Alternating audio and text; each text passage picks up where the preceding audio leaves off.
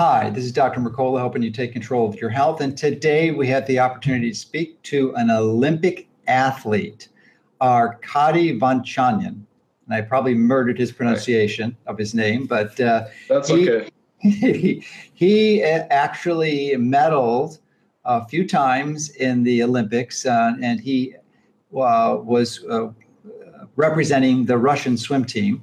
And he is now migrated to the United States and speaks pretty darn fluent English, a lot better than I speak Russian. And I took Russian in high school, and I Really? don't remember any of it. Yeah, I went That's to pretty a cool. I went to a high school with 5,000 guys, and there, the testosterone was really geared up, and the only woman in the school was a Russian teacher, and I went and signed up for that class for 2 years, and then she left before I got there. So, but that was my own experience with the Russian.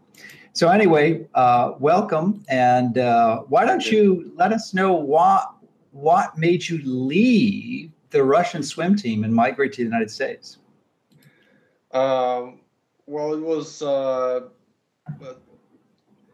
kind of a thing that I known for. I just couldn't keep quiet about things that was going on in Russian swimming team and with the All Russian Swimming Federation, and just basically kind of things accumulated over the years, and at some point I decided to kind of step away because I couldn't take it any longer. And What couldn't you kind of, take? I'm sorry. What couldn't you take? So it kind of ended in a way that the Russian Swimming Federation tried to keep me away from qualifying for World Championships back in 2013. Mhm. They didn't take me to 2011 World Championships on the kind of pretense, false accusations, and then in 2013 I went to Russian trials for World Championship. I qualified, and then I knew what sort of kind of attitude they had towards me, and I just announced that I'm not gonna represent Russian swim team anymore. And so instead of going to World Championship, I ended up going to U.S. Open that summer, Mhm. and my time was second in the world Oh, great. swimming at that Yeah, meet. definitely world class. And that was in the 100 and 200 meter backstroke. And are you still competing? Because that was a number of years ago. Yeah, It was like 4 years ago. So are you yeah, still at that level? that was 4 years ago, and yes, I'm still competing, and it's kind of funny because I still don't have a country to represent because I still so I'm not representing Russia anymore since 2013, and I tried to represent Serbia, but that was kind of also my case fell apart because of the International Swimming Federation and their attitude towards changing the so-called sport nationality.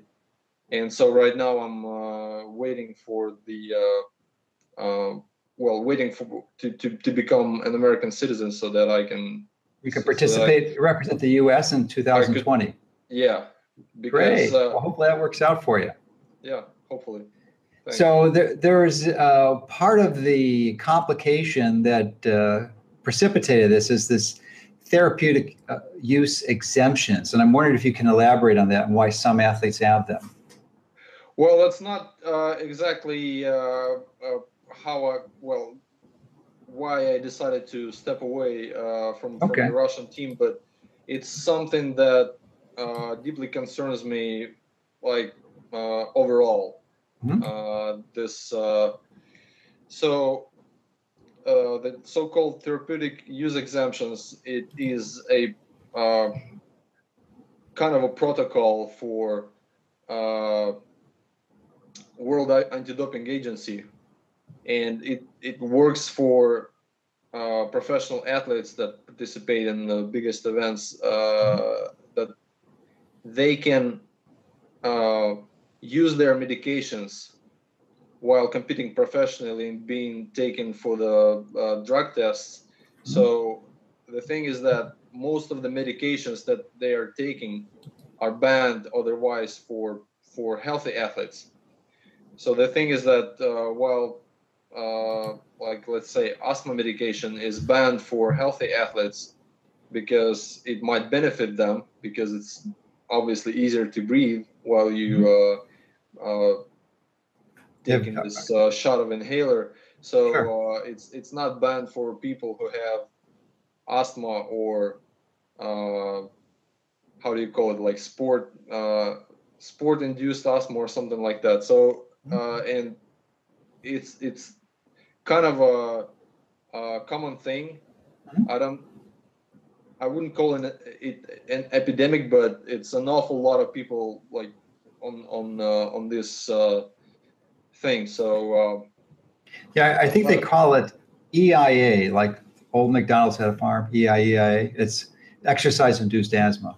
Yes, exactly. Exercise-induced asthma. So basically, like people who have lost their breath while exercising heavy, and of course, when you're swimming, you're kind of losing your breath a little bit, so you're breathing erratically and deeply, and so if people who, like, to my mind, if people who doesn't know the effect of like fast swimming and fast pace running or doing whatever exercise is losing their breath, they might think, oh, I might have an asthma, so I better go talk to my doctor about it, and then doctor will probably end up writing a prescription for the medication. So it's kind of ridiculous a little bit. So you think this is a strategy that some athletes are using to give themselves an unfair competitive advantage? I'm not sure about the strategy, but like I said, it's kind of scary how many people are actually using this. Mm-hmm. So and basically, I was trying to explain well, to a lot of people that it is possible to fight these conditions with natural remedies. So I'm really curious how the food choices, since that's something we focus on quite dramatically. And what I neglected to mention in your introduction is that you have been using a lot of the principles on our website, and are a fervent subscriber and avid reader. So I'm wondering how you would compare, now that you're living in the United States and you have a natural health perspective, how you would compare the food that's available in Russia to the food that's available in the United States. I'll bet many people would be curious to hear your answer to that one. So a little history. So back in 2011, when my wife and I came here to the US, we sort of took an, I'd say, regular American approach. Standard, we call it SAD, Standard American Diet, and it truly is profoundly sad and pathetic. Yeah. So we, when we were living in Russia, we were cooking almost every day at home. You mean to tell me you were eating real food, not processed food? Yes, we were. Obviously, we were buying stuff from the market because in Russia we have a lot of supermarkets right now, but in the past there weren't so many of them. So a lot of people, the majority of people are going to markets. That is the ideal, where you purchase your food fresh every day, not processed. And would you say, I mean, that doesn't hardly ever exist in the United States, except for these farmers markets, which are very sporadic and few and far between. Or unless you're growing the food yourself, which some people do. I'm a participant in that process also. But what percentage of the people in Russia are going to these markets? Would you say, what is it, the majority? Is it 30%? What percentage? I'd say it's a majority of people, because really, that's great. Two reasons, I think. It's because these markets are widely available, so they are in every city basically, and they are huge. And the second thing, it's that they are more affordable than going to supermarket, which is kind of reverse thing in here in the United States. Yeah. Well, it's by design, I can assure you. Yeah. So that's good to hear. You know, when I was practicing in Chicago and seeing patients, I absolutely was delighted when I have a new patient coming in from Eastern Europe or Russia, because their experience was similar to what you're describing, and they were I did not have to convince them to stop eating processed food. That they were doing that naturally, and they were so much more pleasant to take care of and cooperative. You know, they didn't have this mental barrier and hurdle to overcome. So, you know, and I'm glad to hear that that's still going on, because that really is one of the foundational, fundamental keys to getting healthy is to eat real food. It's a really simple concept, but unfortunately rarely applied in the United States. Yeah, it's also people have to understand that it is actually really satisfying to make food and then eat it, because it's something that you made on your own, and it's delicious. Well, it can be with a little practice, and I'm sure some people are intimidated or just don't have the time or have a variety of other excuses why they prefer to prepare food either at a fast food restaurant or a regular restaurant, sit down, which is not much better. Typically, I mean, they can be, but it's unusual. Yeah, that's what we did when we came here. So we started to go to places and like kind of all kinds of different cuisines. We were trying Chinese and Italian and American, obviously, just burgers and fries, stuff like that. And so a Michael Phelps diet. Michael Phelps diet, yes. Did you ever compete against him? A couple of times, but he is not a backstroker, so he was swimming butterfly and freestyle and individual medley. So yeah, but a couple of times when I was swimming freestyle or butterfly, I was with him. Yeah. Oh, good. It's not like I could really compete with him because he was obviously faster, but I was. But at least you had a chance to compete with someone like him. That's great. So I'm wondering if when you were participating in this SAD diet, the Standard American Diet, if you noticed any change in your athletic performance or the way you felt. Yeah. So that's the thing. After completing the first season here. So from like September of 2011 until August of 2012, I noticed that while being on the break, I started to gain a lot of weight. I gained in a short few weeks, I gained 25 pounds or something like that. And so actually, my wife and I were also noticed the change in our cats, which we brought with us. Sure. Yeah, unfortunately, pets are a side effect of this effect of this diet, the thing is that they were eating the same stuff they were eating in Russia, the same brand of dry food, and so we started to making research, and kind of little by little we came to realize that it's all in our diet, and so it was quite a process. I'd say it took maybe a couple of years for us to kind of have a full picture of what's really going on and how the system works here. But we're truly grateful to the information that we found, and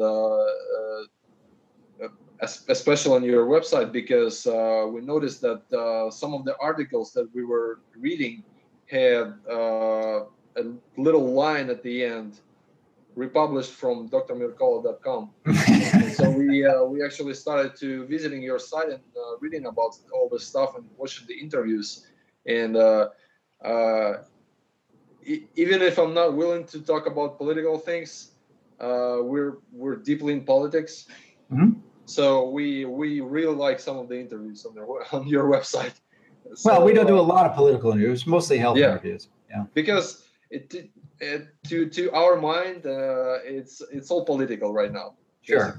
So it's all revolving doors, and all this Well, stuff. politics from the perspective of the iron grip that these corporations have on our federal regulatory agencies, which really monopolize the distribution of the food and the control of it and the quality, and has the negative consequences on the health of the population. So from that perspective, yes, it's, but it's I don't necessarily view that as political. I view that as sort of an artifact of the nastiness of human nature, which is not just America's. It's in every country in the world, and the longer a country exists, corruption is rampant, conflict of interest, government control. It's just the nature of government. It just declines and gets corrupted over time. Yeah. So in the United States is no damn different at all. It is, yes, but we didn't know that when we came here, and so basically that's why we. We were surprised. Yeah, we were surprised, but we didn't know that when we came, and we sort of trusted the system too much, just like many people here. So we trusted the system, but then we realized that. It's a testimony to the habits and patterns that your parents ingrained in you, and eating real food for all those years in Russia, so that your brain was still functioning at a level where you can comprehend this. Because the average American doesn't get it. They do, because they've been eating this crap food their entire life. So they're brain damaged essentially, and their ability to cognitively appreciate the deception that they're involved in is really limited. So congratulations for figuring it out. You're way ahead of the crowd from the average American. I'm glad that we can share some of the knowledge and some of the experiences, from the other side of the world, which has much more native history going on. So particularly in Russia, it's more than 1,000 years officially. Unofficially, it's much more. I mean, we're an immigrant culture. We've only been around for 2 centuries or so, a little over, and that's not very long. Yeah. So I'm curious. We're going to leverage your experience as an Olympic athlete and what you notice. I have a suspicion what the answer is going to be, but if you could comment on the food choices available to you in the Olympic Village as an Olympic athlete. Well, the Olympic Village's food choices. In the food hall, that's how they call it. There are many choices there, but when I was there the last time, which was 2012, I didn't pay that much attention to the food because I was still I guess not thinking about it. So I was just trying to get what was delicious for me. Mm-hmm. And they have all kinds of national cuisines going on in that food hall. But the thing is that among all those choices, they had a fast food restaurant. McDonald's? Yes, it is. And it's funny, but it is one of the sponsors of the Olympic movement. Mm-hmm. So it's kind of absurd. Is that politics again? Is this? Yes, it is. Yes, and so a lot of athletes, of course, were going there because, you can imagine it's like 200 plus countries taking part in the Olympics. So athletes, a lot of people did not have, I guess, this experience of having a McDonald's. Next to them, so I guess they were very curious of trying it out. So, and how does it work? You can go to any venue in the food hall and get whatever food you want, and there's no charge for it. But it's sort of a benefit of being one of the Olympic athletes. Yes, it's all for free, and it's a huge hall that can take, I don't know, like 3,000 people at once. Mm-hmm. So, 300 yards one direction. And you can go anytime during the. And I think it's open 24 hours. That's what I remember. So I should have. It would have been interesting to go to last year Olympics, but unfortunately, because of Yeah. politics, Well, hopefully you're there in 2020. We can do another update with you to see how it is Hopefully. with your Hopefully, yeah, increased because perceptive acuity as to this food issue. I'm wondering if you remember or noticed if any of the athletes who are seriously interested in food as you are now had actually brought their own food or made arrangements to eat their own food and not eat in the food hall. well, as far as I know, American team brings their own cooks with them. But the thing is that I'm not sure about the quality of their food as well, because I've been to the Olympic Training Center in Colorado Springs. Yeah. And I was just there last week in Colorado Springs. Yeah, it's a great facility, great pool, great gym, Yeah. great everything. But I'm not sure about the food because they have like a little charts there on hang on upon the like every dish that is offered, and almost all of them says soy, like listed as the ingredient. Yeah, and I was wondering, like, why would you put soy in like the simple answer, because they're ignorant. They have no clue or understanding of how that complicates. Well, that was just that was also unexpected for me, because obviously, if you're an Olympic center for the whole U.S. Olympic team, you should have all the best. Oh, sure. So another thing that I'd like to discuss with you, especially with your experience as a professional swimmer, coming from Eastern Europe and Russia, because I'm sure you swam there. I don't remember the timing, but I believe it was the 2016 Olympics, might have been 2012, where there's a significant percentage of the swimmers refused to swim in one, I think it was an American pool, because it was chlorinated until they switched it from chlorine. And I'm wondering what type of a disinfectant is used in the pools that you were in Russia or the ones in Europe, if they still use chlorine, or if they use like ozone or some other less toxic ingredient, because that's a big exposure. You're in the pool for 5, 6, 7 hours a day, maybe even longer. I don't know. It depends on your discipline, but that's many, many hours every day.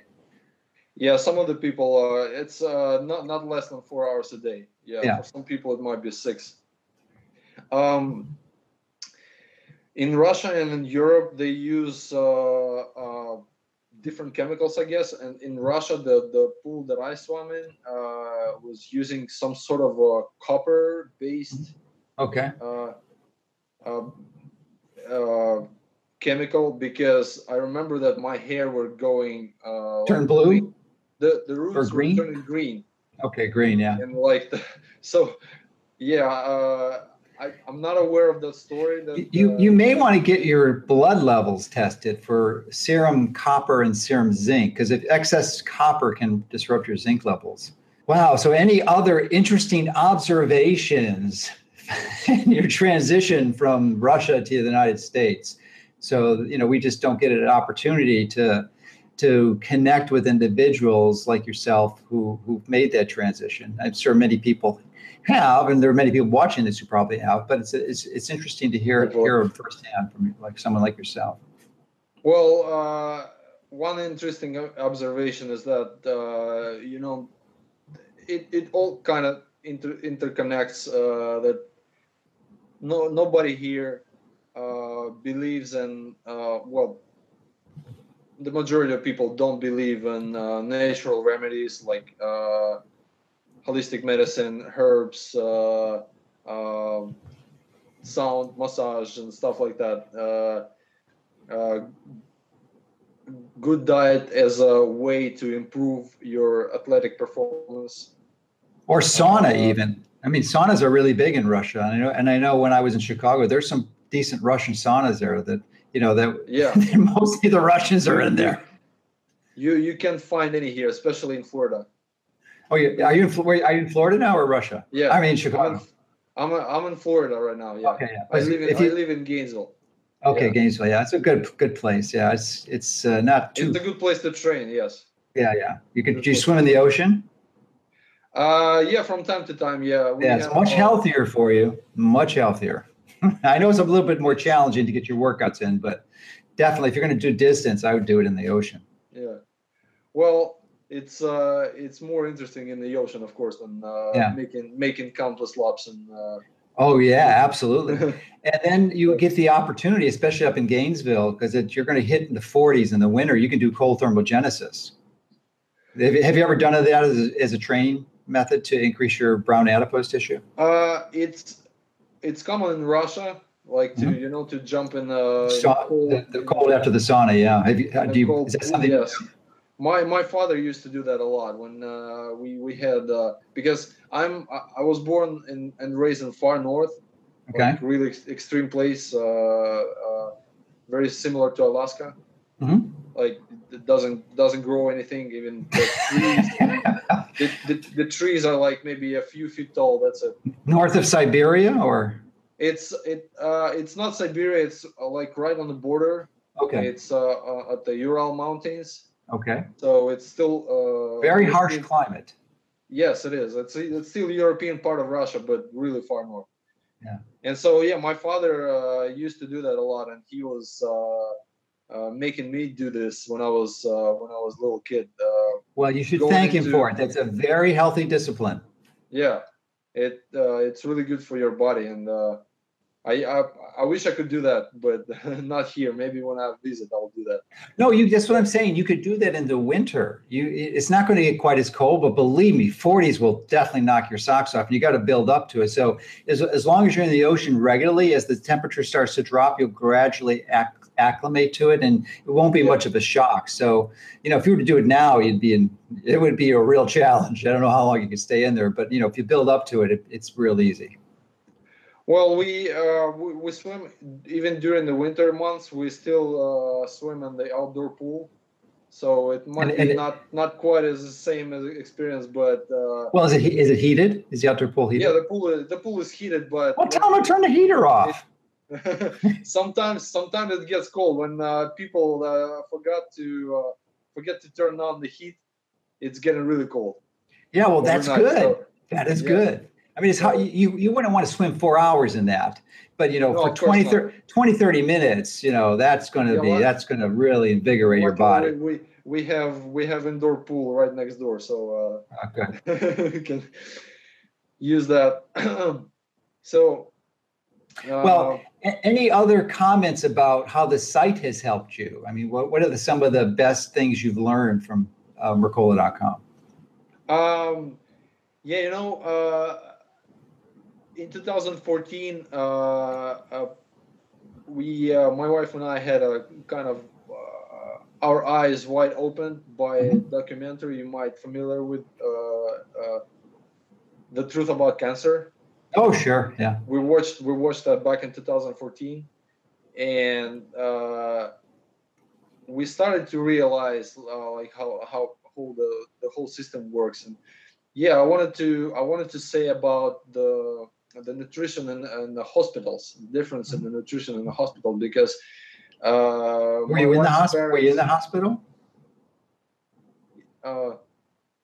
Well, the difference in nutrition is that here in the United States they offer all kinds of junk food in the hospitals, and in Russia they pay attention to what they give to the patients, especially cancer patients.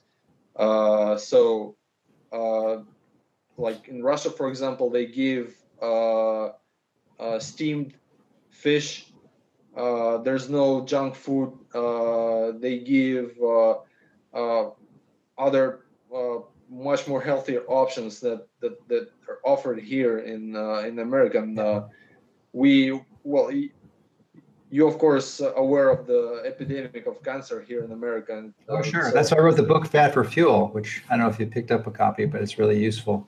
Not yet, but yeah, because it's not something that's crucial for you because you clearly are burning fat for fuel. So because you're following. Well, it's still valuable to share this absolutely. With but that's one of the foundational treatments for cancer, because it's not a genetic disease, it's a metabolic disease, and they're burning sugar as their primary fuel. So unfortunately, it's not a conspiracy, but there's just this massive corruption in the whole corporate system that the physicians aren't trained in this and they just don't know. And then the physicians train the dietitians who neither of them know about this. And they're just practicing outdated, wrong information. It's accelerating the death of almost everyone they're taking care of. It's not solving the solution, it's contributing to it. Yeah. And at the same time, spending so much money on the whole industry. Crazy. $3 trillion a year. I mean, we can knock 2/3 of that out easily. When I was watching the first episode of the Truth About Cancer, and I heard the numbers that Ty was saying, like, I couldn't wrap my mind around it. It's just unbelievable. Yeah, it's a real testimony to human greed. That's for sure. Yeah. So that's about all the time we have for today, but I look forward to connecting with you in the future after you hopefully get your American citizenship and qualify for the American Olympic team and can represent the United States and medal, hopefully a medal. That'll be great. So yes, the thing with the American team is it's the best team in the world still. And basically anyone who qualifies into the team, they are expected to medal at the Olympics, so that would be if they don't, they get hit. They get slapped around a little bit. I hope not, but I will do my best. All right, well, thanks for sharing all your insights, and thanks for all you do, and good luck in the future. Thank you so much. Thank you. Bye-bye. All right, bye now.